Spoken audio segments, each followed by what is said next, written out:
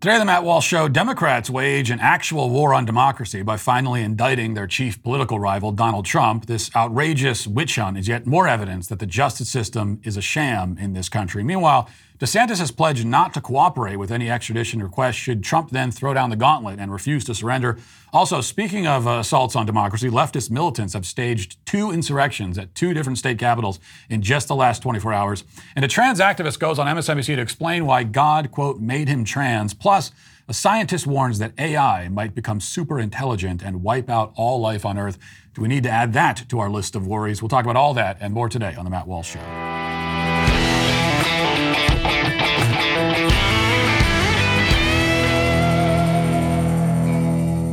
You know, inflation has consequences. The recent surge in gold prices is directly tied to an extremely volatile market. This is why gold has historically been a great hedge against the stock market and against inflation. The only company, then, that I trust to help you diversify into gold is Birch Gold Group. Diversification has never been more important. Precious metals will always have inherent value. Gold is a tangible and finite resource, uncontrolled by any single government or any single financial institution. As such, they cannot simply be printed on a government's whim like paper currency. This gives precious metals a unique advantage and results in numerous benefits for investors. Birch Gold can also help you convert an IRA, existing IRA 401k into a tax-sheltered IRA in physical precious metals. Text Walsh to 989898 to get a free info kit on gold today. With an A+ rating with the Better Business Bureau, thousands of happy customers, and countless 5-star reviews, Birch Gold is a company that I trust to protect my future and yours. That's Walsh to 989898 today. Last year, a 37-year-old man named Marcus Wright walked up to a woman who was standing on the sidewalk talking on her phone and for no discernible reason brutally assaulted her. It was a random and senseless attack, but not unexpected. After all, Marcus Wright was a career criminal with 36 arrests on his rap sheet. He had long ago made it clear that he has absolutely no interest in behaving like a civilized human being. He's going to continue committing crimes and victimizing the innocent until the justice system decides to stop him, and they still haven't. But in New York, that system is run by District Attorney Alvin Bragg, another Soros goblin who doesn't believe in punishing criminals and doesn't believe in protecting the innocent and doesn't care about the innocent. Wright had been charged with grand larceny a few months prior, but they reduced the crime to a misdemeanor, let him back out on the street. A few months before that, he was given a similar sweetheart deal on a robbery charge. And even after committing the assault on the pedestrian, he was still released without bail. A couple months after this latest incident with Wright, a 16-year-old thug attacked a cop in a Harlem subway station, punching him 20 times. And this assault occurred 3 days after the same suspect was arrested for assaulting and robbing somebody else. Once again, he was released without bail, and Bragg's office recommended that he be released without bail again for the assault on the officer. Fast forward another few weeks. In September, a sex predator named Justin Washington allegedly sexually assaulted 5 people in the span of a single day near his homeless shelter. And this crime spree happened after he had already been arrested for raping a teenage relative. He agreed in that case to plead down in the rape case, and he received, in exchange, a 30-day jail sentence and some probation. Now, these are just 3 examples pulled at random. Actually, they're the first 3 examples that popped up when I Googled it. Okay, so these just 3 examples, many, many more, which together explain why, during Bragg's first year in office as DA, as Newsweek reports, quote, Manhattan's 7 major felony offenses, murder, rape, robbery, assault, burglary, grand larceny, and grand larceny auto, rose by 26% to the highest since 2006. That was just in his first year in office. This is a man, Alvin Bragg, who does not place, to put it mildly, does not place a high value on the safety and security of his own community. A man who does not think that justice ought to involve actually punishing dangerous criminals. A man who has never met a crime that he takes seriously, unless, of course, the alleged culprit is Donald Trump. The Daily Wire reported last night the news that I'm sure you've heard by now, quote, a Manhattan grand jury has indicted former President Donald Trump in connection with so-called hush money payments to Stormy Daniels in 2016, according to a report. The felony indictment was filed under seal by the Manhattan District Attorney's Office, according to the New York Times, and will likely be announced within days. At that point, Trump will be compelled to surrender and face arraignment. According to a report, a lawyer for Trump confirmed an indictment to the Associated Press. The former president is now the first former president in U.S. history to ever face criminal charges. The lead prosecutors in the case met with the grand jury on Thursday and read them the criminal statutes before they voted, the report said. A few hours later, the prosecutors walked into the court clerk's office and began filing the indictment. The news comes as the Wall Street Journal reported that District Attorney Alvin Bragg's office has also started examining an alleged $150,000 payment to former Playboy model Karen McDougal. The report said that prosecutors could use the alleged hush money payment to McDougal to bring additional potential charges against Trump. Prosecutors could also use McDougal's evidence to try to establish an alleged pattern of conduct by the former president, since alleged participants have claimed that Trump played a key role in the deals, according to the report. Okay, so we now know that the indictment has over 30 charges, and apparently Bragg is not done. And you can see why he has all this pent-up energy to actually prosecute a crime. I mean, he's so excited. He's actually indicting someone for a change. He hasn't prosecuted muggers, robbers, carjackers, murderers, rapists, the people actually terrorizing his city and causing immeasurable harm to the people who live there. Hasn't done any of that because he's been saving all of his energy to bring Donald Trump to justice for supposedly giving some money to some floozy. There's no telling what other charges are on the indictment. It's still sealed right now, so we don't know. Perhaps Bragg has also uncovered evidence of unpaid parking tickets. Maybe an overdue Blockbuster rental from 1992. Maybe we need a separate grand jury for those investigations. Who knows? It's a joke, but it's not a funny one because there's nothing funny about a dying republic, and this is what happens in a dying republic. We are witnessing before our eyes the late stages of a civilization. And that's the part where one political party arrests and attempts to imprison its chief political rivals. You know, for all the hand-wringing about attacks on our democracy, this is actually an attack on our democracy. It's hard to imagine a more serious attack than this.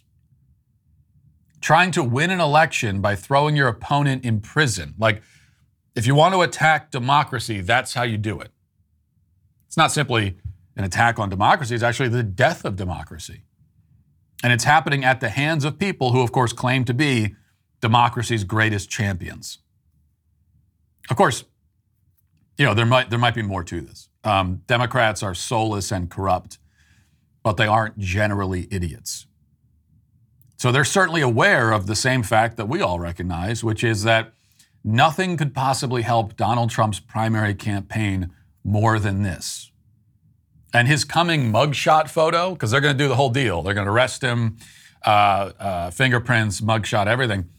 And when that photo is taken and released, just on its own, becomes one of the most powerful and compelling images in the history of American politics. Powerful and compelling in Trump's favor, as it should be. So it's far too early to say that this move by Bragg has sealed the nomination for Trump. You know, I'm not going to say that it's won him the nomination because it's so early, and we also know that people forget things. I mean, you could have a story, we've seen this many times, a story that's the biggest thing in the world for 36 hours, and then everyone forgets about it. 6 months later, it's like it never happened. So that also factors into this. But this definitely has considerably expanded the gap between Trump and second place in the race for the GOP nomination. And the Democrats know this. Okay, we all know this, and we're saying it. It's not like they don't know it. They're aware of that political reality. Is that part of the game then? Are they operating on the theory that the indictment will help Trump in the primary, and they want to help him because they want to run against him, but it will hurt him in the general, thereby ensuring Biden's reelection? You know, is that the theory? Whether that theory is true or not, is that what they're doing? So is this simply an act of mindless political vengeance without concern for the political impact it might have? Or is it something more strategic? And this really comes down to the question of whether or not you believe that Democrats are dumber than they are corrupt. And if you believe that, you'll probably assume the former. This is mindless political vengeance with no other strategy in place.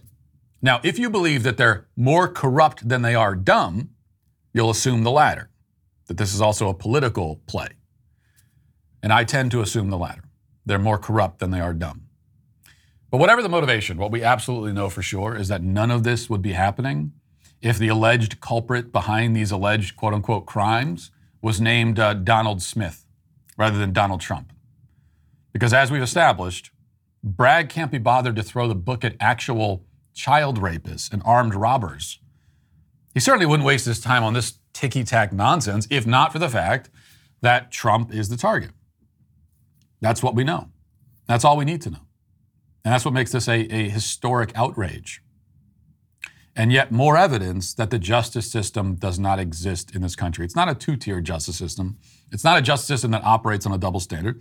There is no justice system. There's no system in place to enact, protect, and preserve justice. That no longer exists. In fact, it's quite appropriate that Trump's arrest would come now at the conclusion of a 24-hour period where leftist militants were storming state capitals. They stormed 2 state capitol buildings in 24 hours. First, there were the trans activists invading the Kentucky Capitol to defend their right to castrate and sterilize young children. And then yesterday afternoon, an angry mob of leftists in Tennessee stormed our state capitol here in Nashville, calling for gun control. It was a rare occasion where insurrectionists were demanding fewer rights rather than more. They were storming the Capitol to say, take our rights away. We don't want them. Please take them. Here's some of the footage of that scene. Check it out.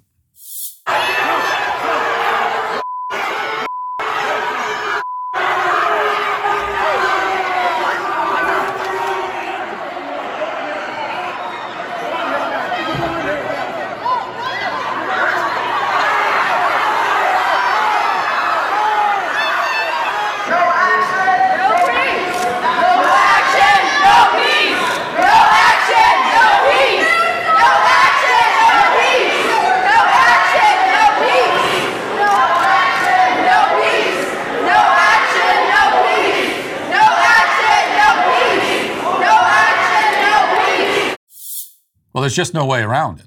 That is an insurrection according to the standards that have been set. Everyone involved should be hunted down, arrested, and thrown in prison for years. Yet, as expected, the media has not condemned the actions of these insurrectionists. They have not solemnly declared that, what was yesterday, March 30th? March 30th will now live in the national memory as a date more tragic than 9/11. They haven't said any of that. Instead, they've reported on the insurrection like this. Watch. Protesters flooded the state capitol building today. Take a look. You can see young kids among those holding signs demanding protection and calling for the end of gun violence after the horrific shooting at the Covenant School on Monday, which left 3 children and 3 staff members dead. And that's where NBC's Lindsay Reiser joins us from the state capitol in Nashville. Lindsay, I know you have been talking to people there at memorials, at the vigil yesterday, now at this protest. What are they telling you? Yeah, Chris, hundreds of people showed up today. I mean, probably about 1,500, maybe even upwards of that, showing out. A lot of young people, a lot of young students skipping school, a lot of parents bringing their young kids here as well. And I talked to the organizer of today's event. She's a single mom herself. Her son's about to turn 5. And she said she felt mobilized to act when she saw this on Monday. She put the flyer out immediately. You could tell she was heartened to see the result today, with people singing songs, confronting lawmakers on their way into the General Assembly today, calling for some kind of gun reform. In other words, it was a mostly peaceful insurrection.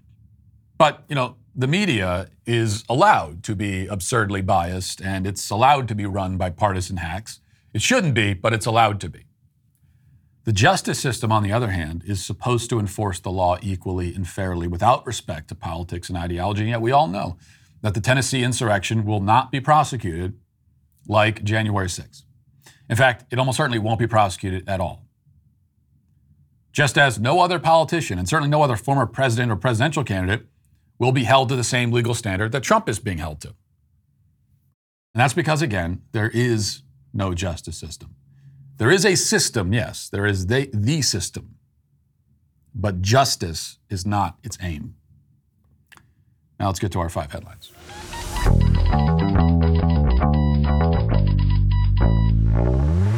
Okay, we'll start with a little bit more on the Trump indictment. This is from the Daily Wire. Florida Governor Ron DeSantis quickly responded to news on Thursday that former President Donald Trump had been indicted by a Manhattan grand jury by calling into question the legitimacy of the case and saying that the state will not assist in an extradition request DeSantis said in a statement, the weaponization of the legal system to advance a political agenda turns the rule of law on its head. It's un-American. The Soros-backed Manhattan District Attorney has consistently bent the law to downgrade felonies and to excuse criminal misconduct, yet now he is stretching the law to target a political opponent. Florida will not assist in an extradition request given the questionable circumstances at issue with this Soros-backed Manhattan prosecutor and his political agenda.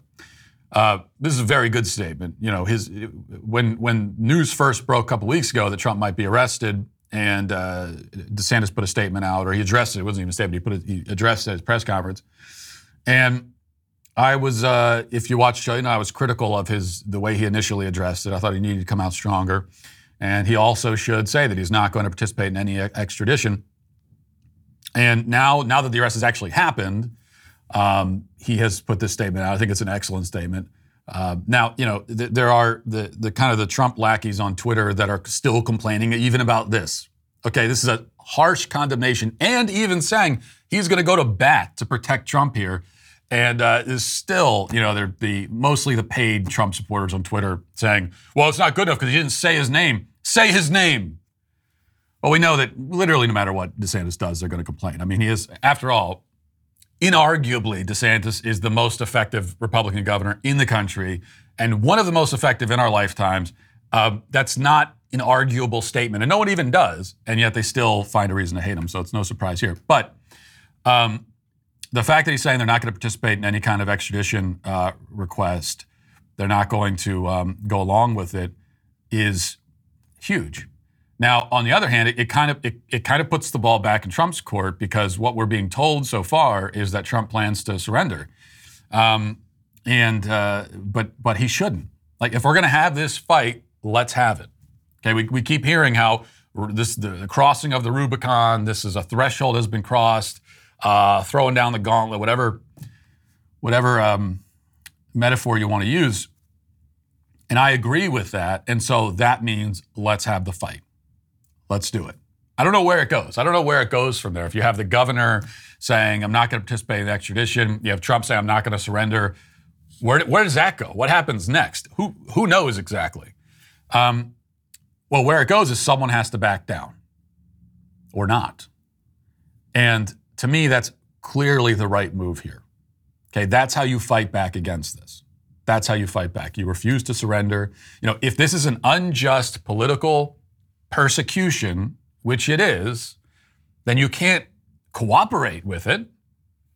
Now, if you've actually committed a crime, and or even if you are sort of legitimately suspected of committing a crime, you didn't commit it. Let's say you're innocent, but you're suspected of committing the crime, and you know that this is a true attempt by the legal system to adjudicate this and figure out what's going on. Well, then, yeah, the right thing to do is surrender. But in this case, this is entirely just a political charade. This is a political game, and everybody knows that. So I don't think you surrender, and I don't think you go along with it. But then Trump also has to weigh, okay, he could throw down the gauntlet and say, I'm not going to surrender. I will not go along with this. Okay, not going to happen. If he does that, then there's a chance you don't get the mugshot photo. You don't get the photo of the perp walk and handcuffs, which are going to be very powerful political images. But I think he needs to be willing to sacrifice that in order to have this fight. That would be my view of it. Next, we have Charlotte Clymer, who's a trans activist. Interesting thing about Charlotte Clymer is that just a few years ago, he was Charles Clymer, a male feminist activist who, as laid out by Greg Price on Twitter yesterday, is a male feminist who got canceled by his own side for being a raging, obnoxious scumbag jerk, basically. His own side canceled him years ago. There was even a hashtag that got going called Stop Clymer, because this, again, people on his side, leftists, who said that he's this creepy male feminist guy who's obnoxious to women, he's an a-hole and all the rest of it. So Clymer then sort of disappears and then reemerges as a woman. He rebrands himself as a woman. And now he's a hero again. He was on the outs as a male feminist, then says, oh, you know what? Turns out I'm a woman. I've looked inside myself and discovered, as it turns out, that I am, that deep inside, I'm really a woman. And just like that, his career as an activist has taken off again. No one in his side is critical of him. All the critics, all the people that were criticizing Charles Clymer back in 2015 are gone. They're not saying anything about it anymore because now he's untouchable because he's trans. Many such cases. Okay. This is the safest career path for creepy, obnoxious men on the left is this. Just come out and say you're a woman. You don't have to commit to it. Okay, you don't have to actually get the surgery or even take the drugs. Just grow your hair out, pull it back in a ponytail, and wear a headband or something, and walk outside and say you're a woman. That's it. All the criticism is gone. Simple as that. That's the story of quote unquote Charlotte Clymer, and as this untouchable now activist, he appeared on MSNBC this week, and I want you to hear this part in particular. Listen to this. I think children are only unsafe at drag shows when a shooter shows up to kill them. That's right. That's where the threat is. I would challenge anyone just to get to know trans people. We are a vibrant, diverse community, as diverse as anyone else. You know, I'm from the great state of Texas. I served in the military. I go to church every Sunday. My faith is very important to me. But God made me in her image. God made me transgender. And to see these people so cynically weaponize this and exploit these children's debts and their teachers' debts, it breaks my heart. I wonder what those families are thinking right now. What do you feel when you have somebody like Michael Knowles say at CPAC, we need to eradicate transgenderism, and when somebody like Tucker Carlson says that transgender people are at war with Christians? I can't see Christ in their words. That's for damn sure. I can't see where the biblical principles of loving your neighbor and walking the walk with Christ that they can see. I can't see what they're seeing right now because that's not of Christ. It's not. Here's our expert on biblical New Testament exegesis, who's someone who's obviously in a position to speak for for Jesus Christ. Is it? Let me ask you, Clymer. Is it of Christ? Is it of Christ to be an obnoxious a-hole to the extent that your own side hates you, and then to turn around and appropriate the female identity to put yourself above criticism? Is that of Christ? And before we even get to the nonsense that Clymer was vomiting out of his lying mouth, look at the screen. Maybe you noticed that on the screen. Maybe you noticed the words on the screen. Right there, the headline, transgender shooting suspect sparks outrage on the right. Well, yes, it did. You got us. Guilty as charged. That's true. Our outrage was indeed sparked by the murder of children. Yeah, that's us. As conservative snowflakes, overly sensitive. We get very upset when psychopaths go and murder children. Yeah, we are. We're very upset about that. That is always an effective way to make us outraged, is to murder children. So you people get outraged by being misgendered. Okay, you get outraged if somebody uses a pronoun you don't like. We get outraged by the mass slaughter of children. The mass slaughter of children, by the way, in any form. So the mass slaughter of children at a school, we get outraged by that. The mass slaughter of children at an abortion clinic, we get outraged by that. And so that's where we differ, I suppose.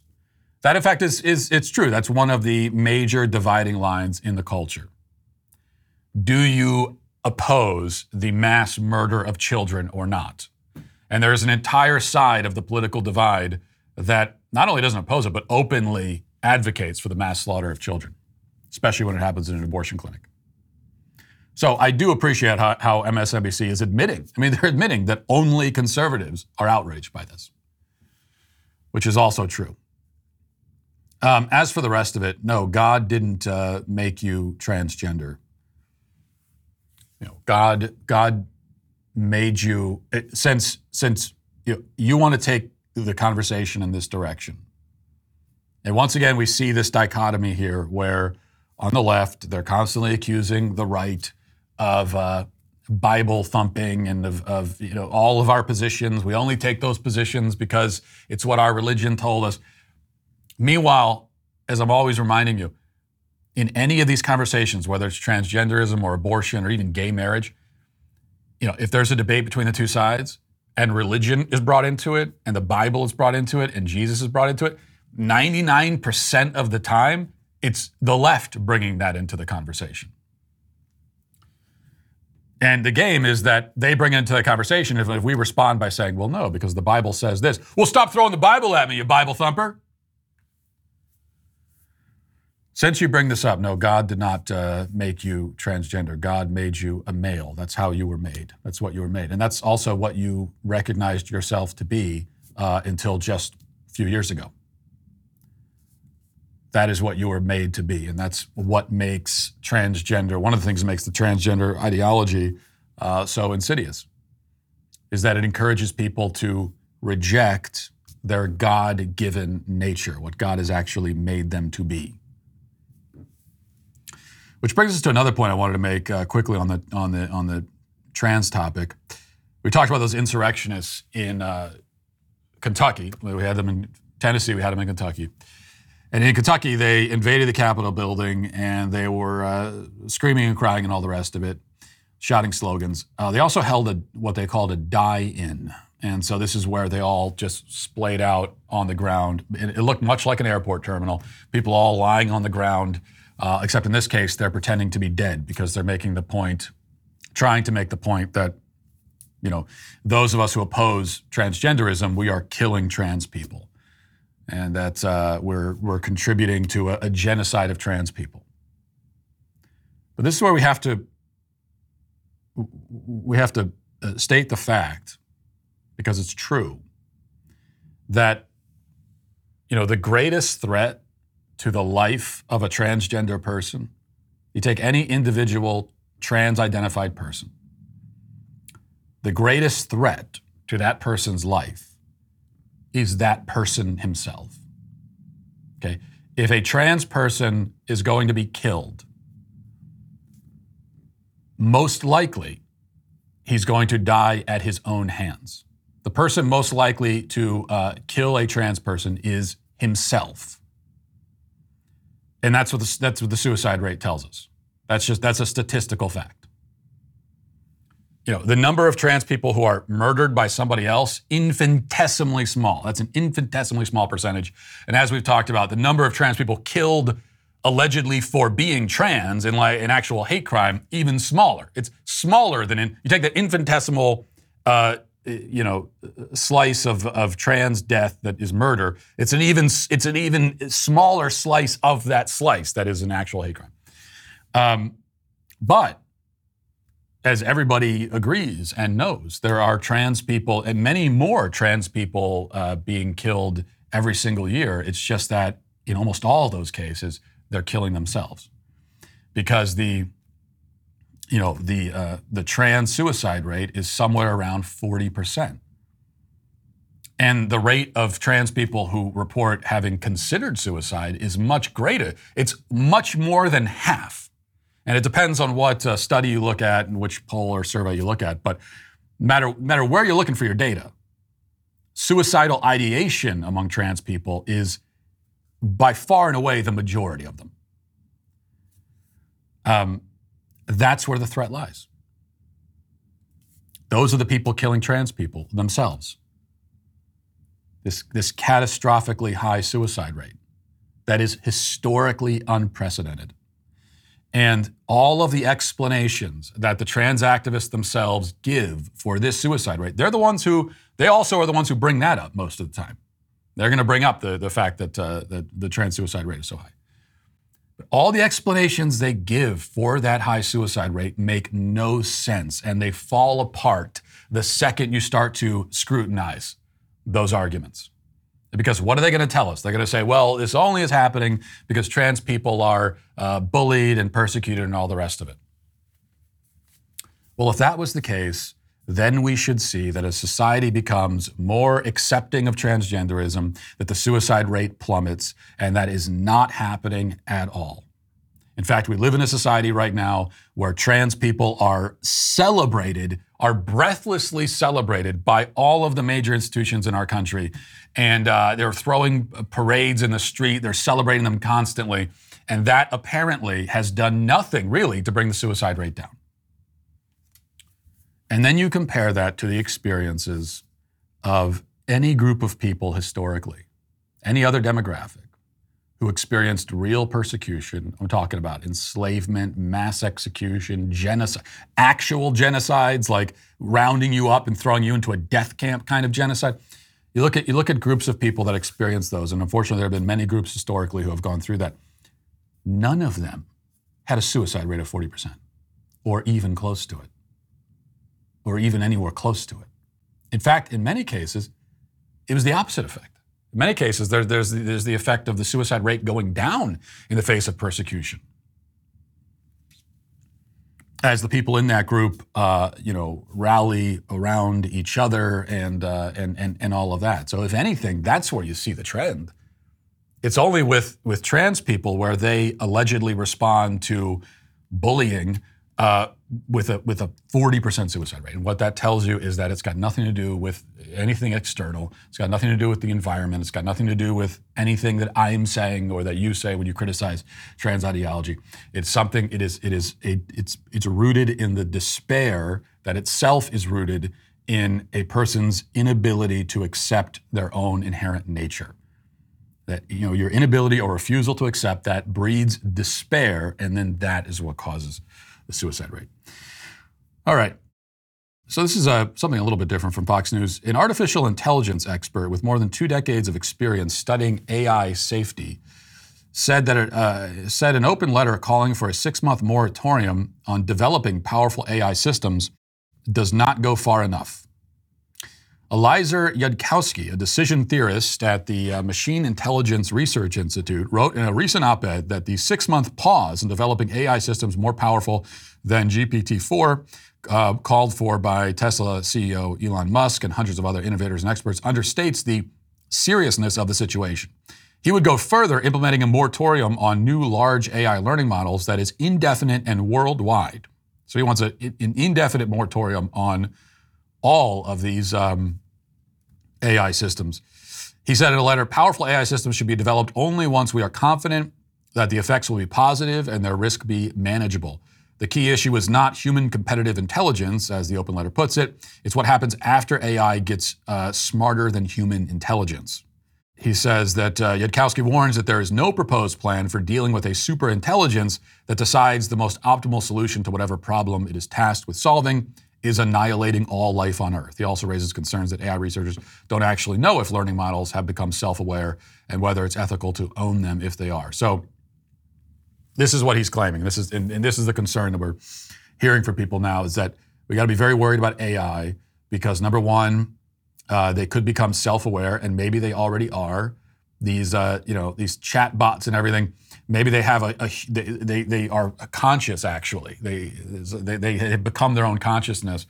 And then once that happens, then do they form together to become some sort of super intelligence that, as he says, annihilates all life on Earth? Because maybe the robots would say, well, all these problems that we're supposed to be solving, probably the simplest solution is just to start exterminating people. It's on one hand, that's not an implausible theory because many of these AI systems are being programmed by leftists, and we know for leftism that is the solution. These are eugenicists, and this is what they believe. They believe that the way you solve a lot of these problems is by reducing the number of people on Earth. They say one of the biggest problems that we face right now, according to them, is the fact that there are too many people on Earth, and so we have to reduce the number because people are a cancerous blight on Mother Earth. So in a certain way, you can anticipate AI being programmed that way. But I still am not terribly concerned about AI wiping out all life on Earth, okay? That's not the risk. But I am still worried about AI. I think it's a very serious concern. My worry, though, is not that it kills people, okay, but that it makes life for people miserable. It doesn't kill humans. Instead, it kills the human spirit. That's what we should be concerned about with AI technology and with much of modern technology. Doesn't mean we want to live in the Stone Age, but this is the downside.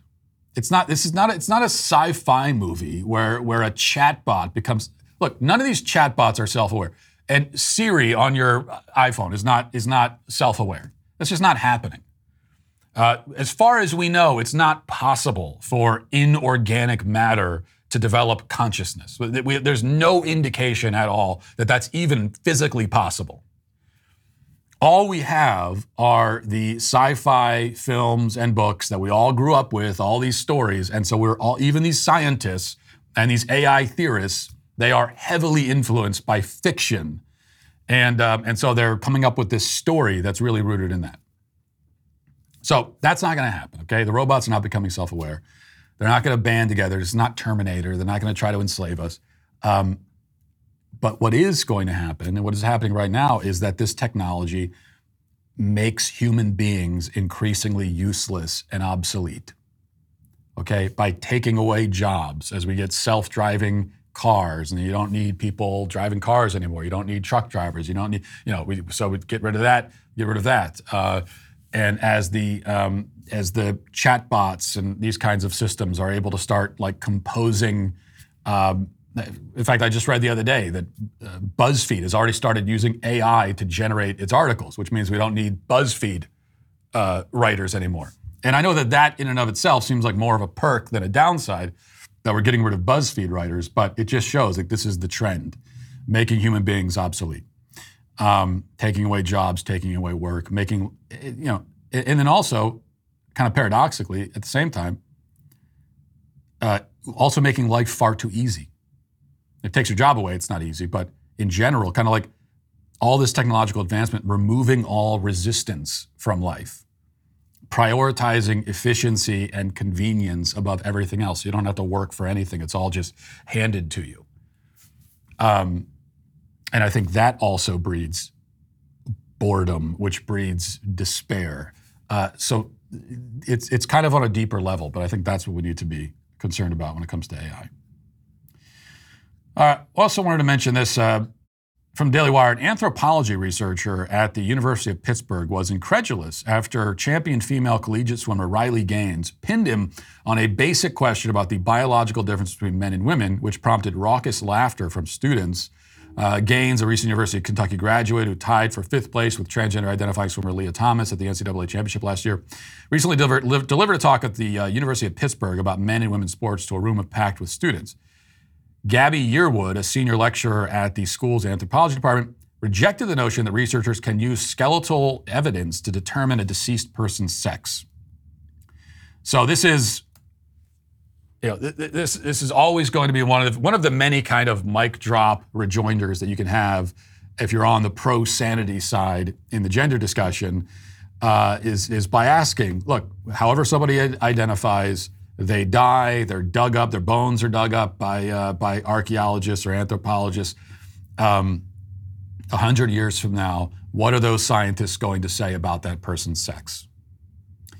And that's definitive, because they will be able to determine based on that the sex. The gender identity won't mean anything anymore. But this person tried to claim the opposite. Let's watch this moment. I actually have a question for you. You being an anthropologist, which anthropology is the study of human civilization, biological and social.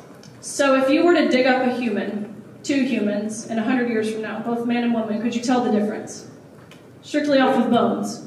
No, because there's a wide range of... I'm sorry. Women have...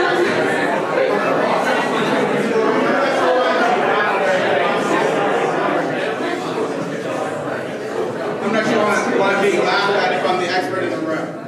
Have any of you been to archaeological sites? Have any of you studied biological anthropology? I'm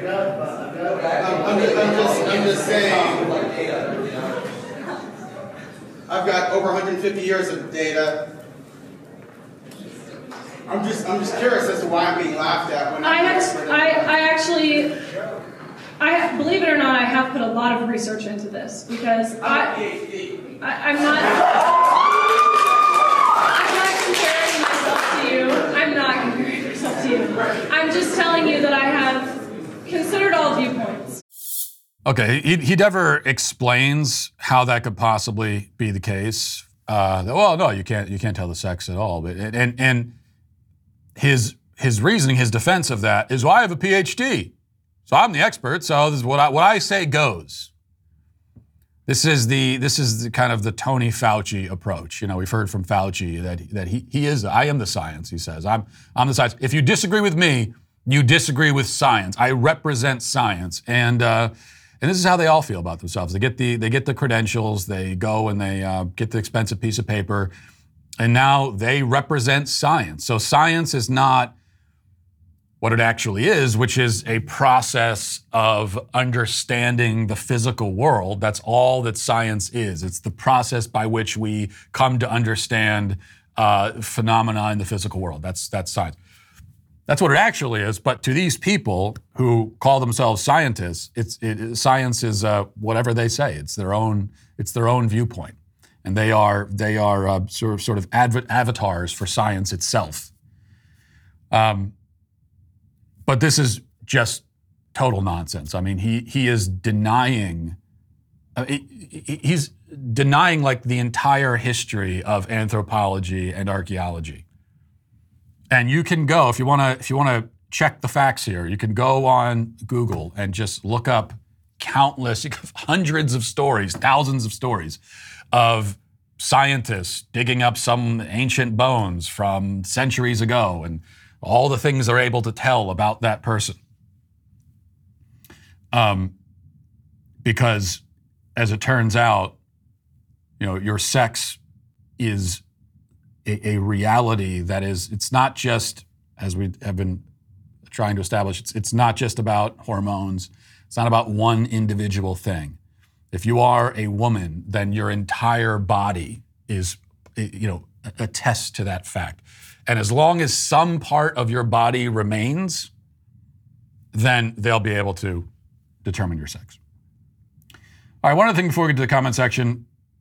Unilad has this. Just a few decades ago, humans took a giant leap for mankind and stepped foot on the moon. Now, NASA is planning to leap even further. Today, the space agency announced the establishment of a new Moon to Mars program office at NASA headquarters in Washington, which will be tasked with paving the way to getting humans on Mars. It comes following the initial establishment of the Moon to Mars program, which plans to send the first woman and first person of color to the surface of the moon and help use what we learned there to prepare for the trip to the red planet. So, unfortunately, our trip to the moon has to be delayed a little bit because we need to check this box of getting a woman and a black person on the moon. Once we've done that, then we can actually proceed with actual space exploration.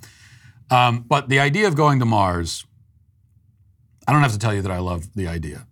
I think it's worth all the money that it will cost and then some. I think that a new space age, an actual new space age, which is not just billionaires, you know, flying up and orbiting the Earth one time for a sightseeing tour. I mean, that's good for them, but that's not space age. I'm talking about a new space age of discovery. I think that would be a part of how we save our civilization. And I really mean that. And I don't mean that it saves our civilization because we can set up colonies on Mars or whatever, because that idea I've never totally understood. Who would actually want to go live there? I know that I wouldn't.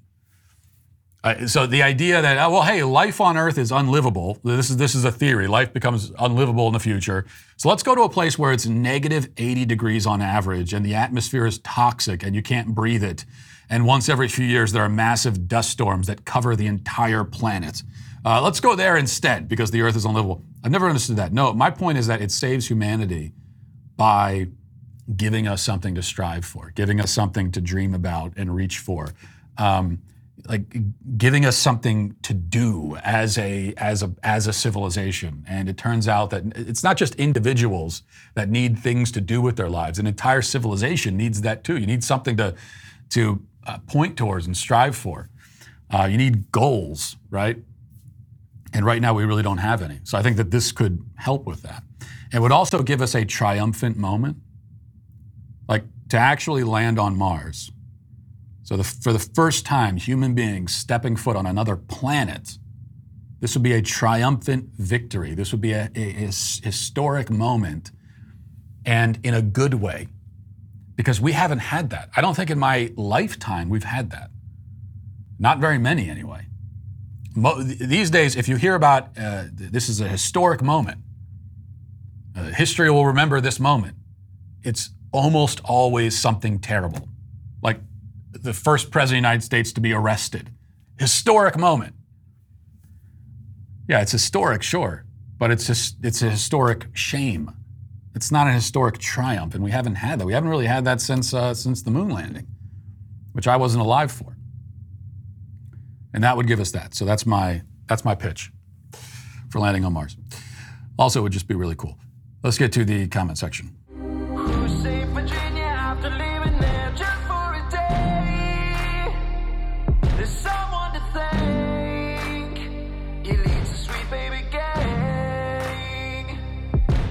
Hard Rock Music Fan says, best cancellation ever. These people on airplanes somehow manage to even be worse than the types of travelers on buses somehow. I actually prefer to sit in the middle seat, and I'm still okay with these rules. Perfectly rational and acceptable. But I'm sorry, you prefer to sit in the middle seat? You prefer it? What kind of freak are you? This is actually, you should be on some kind of registry somewhere for that. I mean, no offense. I don't mean any offense by that. But that's we talk about a lot of many different forms of perversion, but that's a deep one right there. You prefer to sit in the middle. How could you prefer it? It's like objectively the worst place to be on the plane. So you prefer to have less space? When someone says, well, you could have more space or less space. Oh, I'll take less. I'll take less. I'll take less personal space. I prefer to have less. Yeah, I prefer to be sandwiched in between two smelly strangers. I want that. That's what you're telling me. Like, do you prefer it when you go to a restaurant and they spit in your food? It's like, would you prefer that? Anyway, thanks for listening. Max says, Matt's clearly never had his flight delayed repeatedly over the course of a day with the travel agency unable or unwilling to provide for alternative accommodations. People will sleep at airports because they're not at home and nowhere near their home. Get over it. Okay, Max, first of all, there is no flying or airport scenario that I have not experienced. Okay, I practically live in airports these days, and so I've been through all of that. It's no excuse. I have been dead tired on like 2 hours of sleep in 4 days, just walking like a zombie through airports, and I don't sleep because I'm a grown man, an adult. It is shameful and disgraceful to sleep in front of strangers, especially in an environment that's not made for it.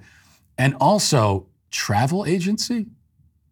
What do you use fax machines too? You have a travel agency? Do those even exist anymore? Maybe that's your problem. Maybe that's why you're running into problems, because you're using a travel agency from 1982. Davin says, Matt, I feel like you're starting to get the same disconnect from people that the people in MSM have. I work full-time, making $19 an hour. At 22 years old in my area, Northern Arizona, making 19 is FU money. I'm having minimal expenses to the point I only pay for what I absolutely have to, and I still live not even paycheck to paycheck, but worse. My family's the only reason I'm not homeless. All I've ever wanted in life is to make a family and have kids, but at this rate, I might be able to afford to feed a child at 35. Our values are changing because liberals offer values more accommodating to people struggling through no or little fault of their own. Not to even mention the fact that a damn speeding ticket for going 10 over is a $300 ticket. The margin of error for us broke boys is so small, almost any fine from anywhere is enough to take from what's served for dinner. It takes us half a year to recover from a $1,500 car repair bill. My point of all this is don't give people like me on your show for not wanting kids when the problem is those of us that want them literally can't. Okay, well, Davin, you're 22 years old. Okay, you're 20. It's not a competition. Okay, but when I was 22, I was more broke than you are right now, and I also lived alone. And I wasn't homeless. I just didn't live in any kind of luxury whatsoever. So you're 22. That's being broke and just like working paycheck to paycheck and struggling to get by. That's what you're supposed to do at 22. It's better to have that at 22, as opposed to having life be too easy. Like this is the time. And you're right, you don't have kids yet. You're not married yet, I assume. And so you're in a position where it's okay for you to struggle because you don't have to bring you don't have dependents that are depending on you. You're only 22, so when I talk about the value of having a family and having kids, that could still very much apply to you. You're only 22 years old. So you don't need to write off having kids at 22 because you're struggling right now. And I understand the struggles. I went through it myself at your age. What I'm trying to tell you is that you're very, very young. You got a long, you're just starting the early phases of young adulthood. You just got started. You just became an adult practically like yesterday, okay? And so you don't need to write off any of this. And you say, at this rate, you won't be able to have kids until you're 35. You won't have the money to afford them. But there's no reason why it has to continue at this rate. Okay, you're making $19 an hour at 22 years old. And you're assuming that your rate of pay and your salary is going to just continue rising, at a rate commensurate with what's happened so far. But that's not the way it has to work. You're just establishing yourself right now. And building, you're in the early stages again of building your life as a young adult. So there's no reason why at 22 you have to consign yourself to this notion that you won't be able to start a family at all, or maybe not until your mid-30s. So take heart is what I'm trying to say. And also, I very much disagree with the idea that liberals offer values that are accommodating to people who are struggling. Liberal values, left-wing values these are anti-human values. They don't accommodate anyone. They don't care about anyone. Gregor says, I don't really agree with Matt's defense of asking for the manifesto here, but not in other cases. Instead, I would make this argument. We don't need the manifesto when there's a common understanding that something could exist. The racists who shot up the supermarket, everyone who watched the video gets what that was about. Publicizing the manifesto adds nothing and risks copycats. On the other hand, if there's a refusal to acknowledge an obvious motivation, then the manifesto is critical, especially if it leads to the predictable and clearly dishonest, don't believe your lying eyes defense. Here, the motivation is clear. The transness is a part of the equation. Christianity is part of the equation. Both of these are denied by one-sided discourse. This denial is just a smokescreen defense, only possible while the manifesto is locked up. Well, I don't think that you said you disagreed with my argument, but I think you basically restated my argument. I concur absolutely with you. Yes, that is. Maybe you've put it together more succinctly than I did. So I'll give you credit for that. But that is the reason for releasing the manifesto. Okay, that's why there's nothing inconsistent in saying that in some of these past mass shootings, there was no reason really to release the manifesto. I still don't think, I'm not in favor of the government hiding these sorts of things at all. So when there's any kind of mass shooting and people are killed and the person who did it has written out their reasons for doing it, there's no scenario where I would be okay with government authorities hiding that from the public, because the public has a right to have access to that. But in other cases, I think there's no reason for the media to go out of the way to publicize it or dissect it too much, because as you say, it's like an established thing. Nobody denies it.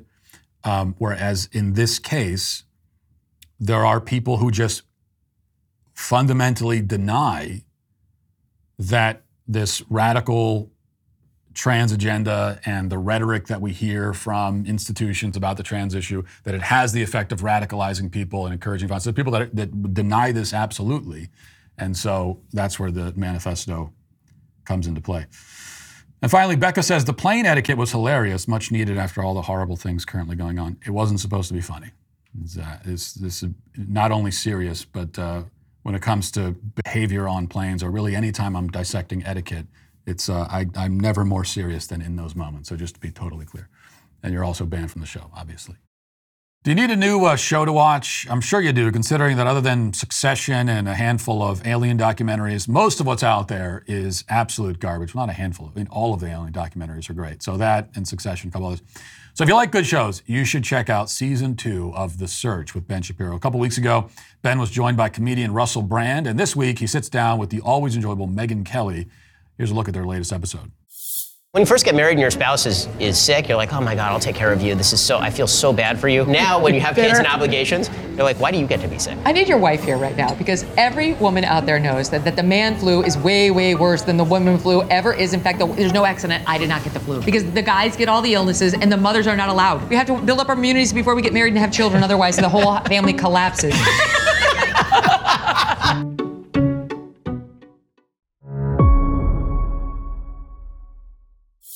The Search is not an interview show. It is a conversation show. There is a difference, and you see the difference when you watch the show, which you should. The episodes are unscripted. They're loose. They're entertaining. To watch the now streaming episode with Megyn Kelly, become a Daily Wire Plus member today. You'll get exclusive access to The Search plus all of Daily Wire Plus's hit shows and movies, like, of course, What is a Woman? Good one for Trans Day visibility, by the way. Join today by going to dailywireplus.com. Now let's get to our daily cancellation.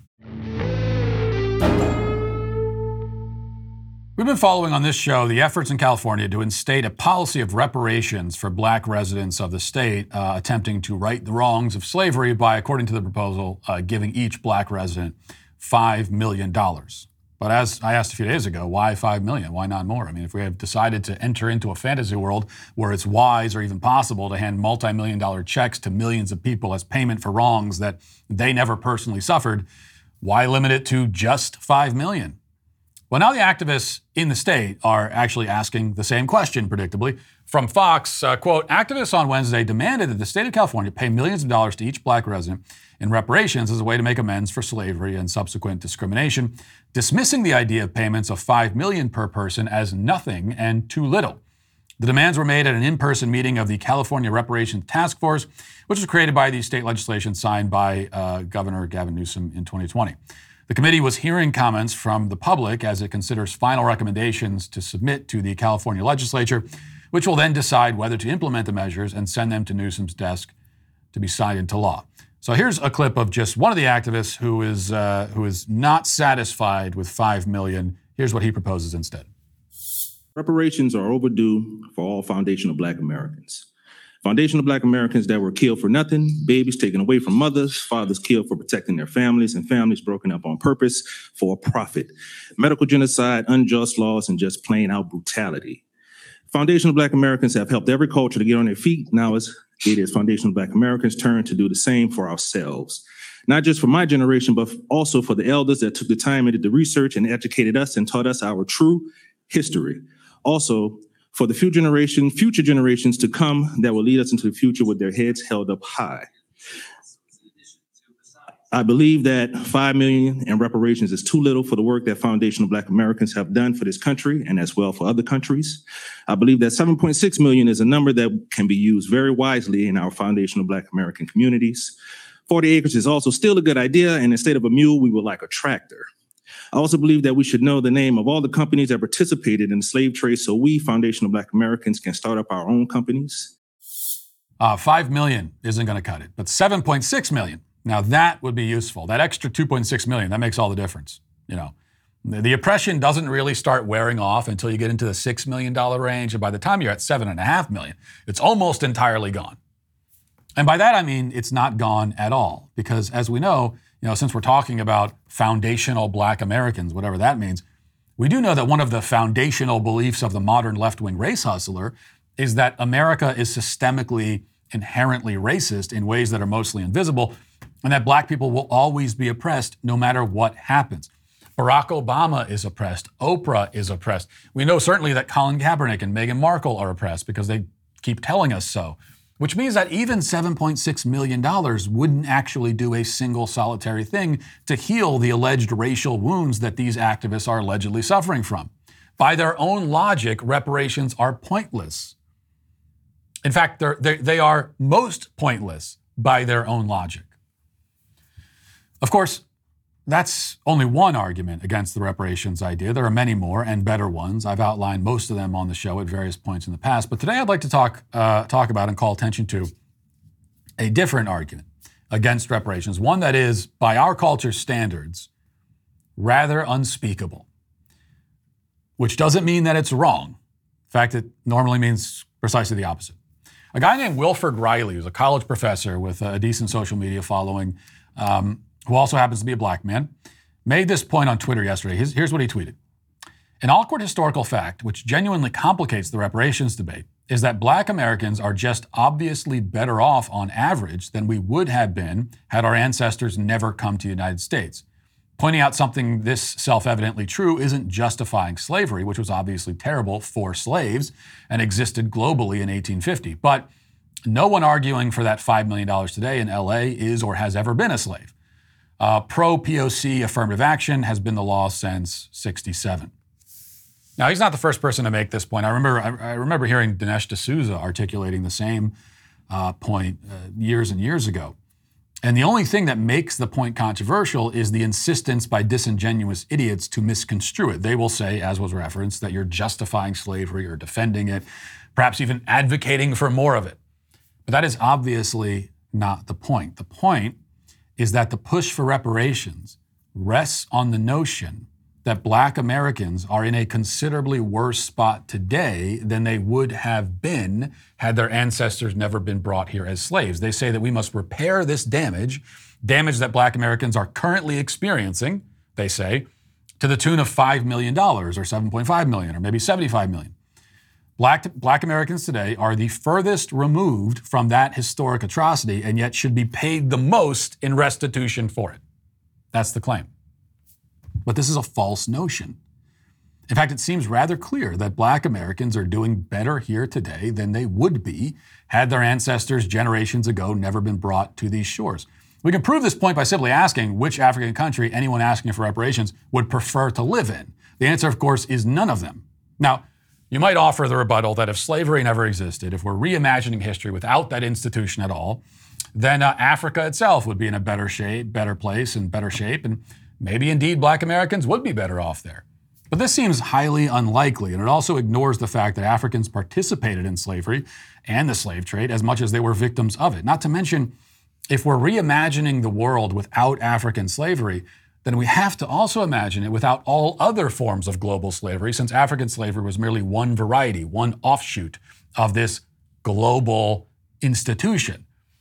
And now we have totally, at that point, rewritten the history of the world in a way so dramatic that it's absolutely impossible to say which individuals today would end up worse or better in this alternate universe. I mean, if you go back in time and get rid of slavery from the entire world, you have just, it's impossible to say what the world looks like right now. Actually, what we can say is that we'd all end up worse. All of us today would be in a worse spot if slavery never existed at all across the entire globe. Because a change that significant would likely shift the course of events in a way that would mean none of us would even exist. It would be a world full of other people who are not us. So I know that I benefit today from virtually everything my ancestors did and everything did to them, because if any of that had not happened, there's a very good chance that I never would have come into being. And as I see it, I benefit from being if the other option is not being. So where do we land after all of this? It's absurd. Once you get into this conversation of, well, let's get rid of this whole huge part of history and then try to figure out the equation of who's better off, it becomes immediately ridiculous. And what does that mean for the reparations discussion? Well, it means that the discussion is totally incoherent and stupid. It means that any reparations plan is an arbitrary policy resting on a whole series of totally unsupported and wildly speculative assumptions about the way things would be right now if they weren't the way that they actually are. And the best we can say about that assumption, the assumption that blacks in this country are worse off today because of slavery, is that it is a baseless theory. But what we can really say about it is that it's a dubious conclusion based on fanciful and pointless hypotheticals. So, maybe this all brings us to a different conclusion. Whether you're black or white, if you want reparations for the wrongs committed against your ancestors who you never met, you can have them. You can have your reparations. In fact, you have them right now. Your reparation is that thanks to the way history unfolded, good and bad, you now get to live in the most advanced and prosperous civilization in history. And you get to enjoy a life of luxury and comfort that would have been unthinkable to the vast majority of humans who ever lived and even live today. If you are listening to my words right now and you live in America, congratulations, you are in the 1%. You are probably in the 1% of the 1%. And of all the people who have ever existed on the planet, you are easily wealthier and more comfortable than 99% of them. You also have more freedom than 99% of them, more opportunity than 99% of them. In fact, no matter who you are virtually guaranteed a stable and successful life if you simply graduate high school, refrain from committing any serious crimes, refrain from using hard drugs, work moderately hard, and get married before you have children. That's it. Do all of that. We're talking about the bare low effort minimum. Do all of that, and you will certainly not end up homeless. You will certainly not starve in this country. You will certainly not die of exposure or malnutrition. And you have an extremely high chance of living a well-adjusted, relatively happy, and comparatively prosperous life. Doesn't mean you're going to be a millionaire. Doesn't mean you're going to be wealthy by American standards, but you'll be a comparatively prosperous life. The world has never given more in exchange for less. That is a fact. And that is your reparation. So by all means, go and claim it. Or else you're canceled.